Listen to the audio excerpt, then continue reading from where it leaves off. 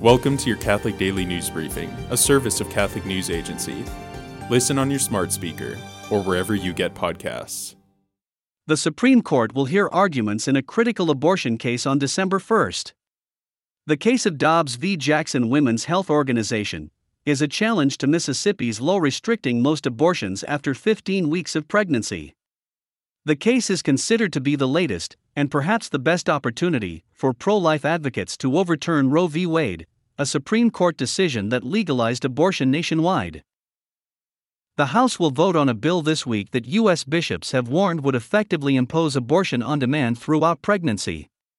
The Women's Health Protection Act recognizes the right of women to have abortions. It also states the right of doctors and other medical staff to perform abortions. It prohibits limitations on the right to abortion, including state laws requiring ultrasounds or waiting periods before abortions.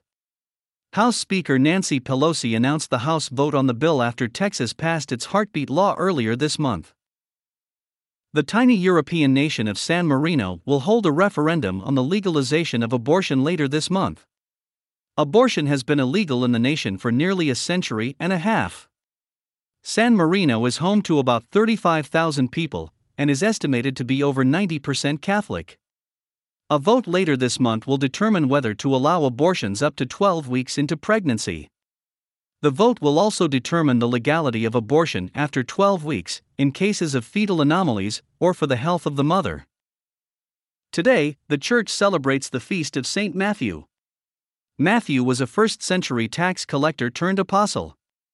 He chronicled the life and ministry of Christ in his gospel. Thanks for joining us. For more, visit CatholicNewsAgency.com.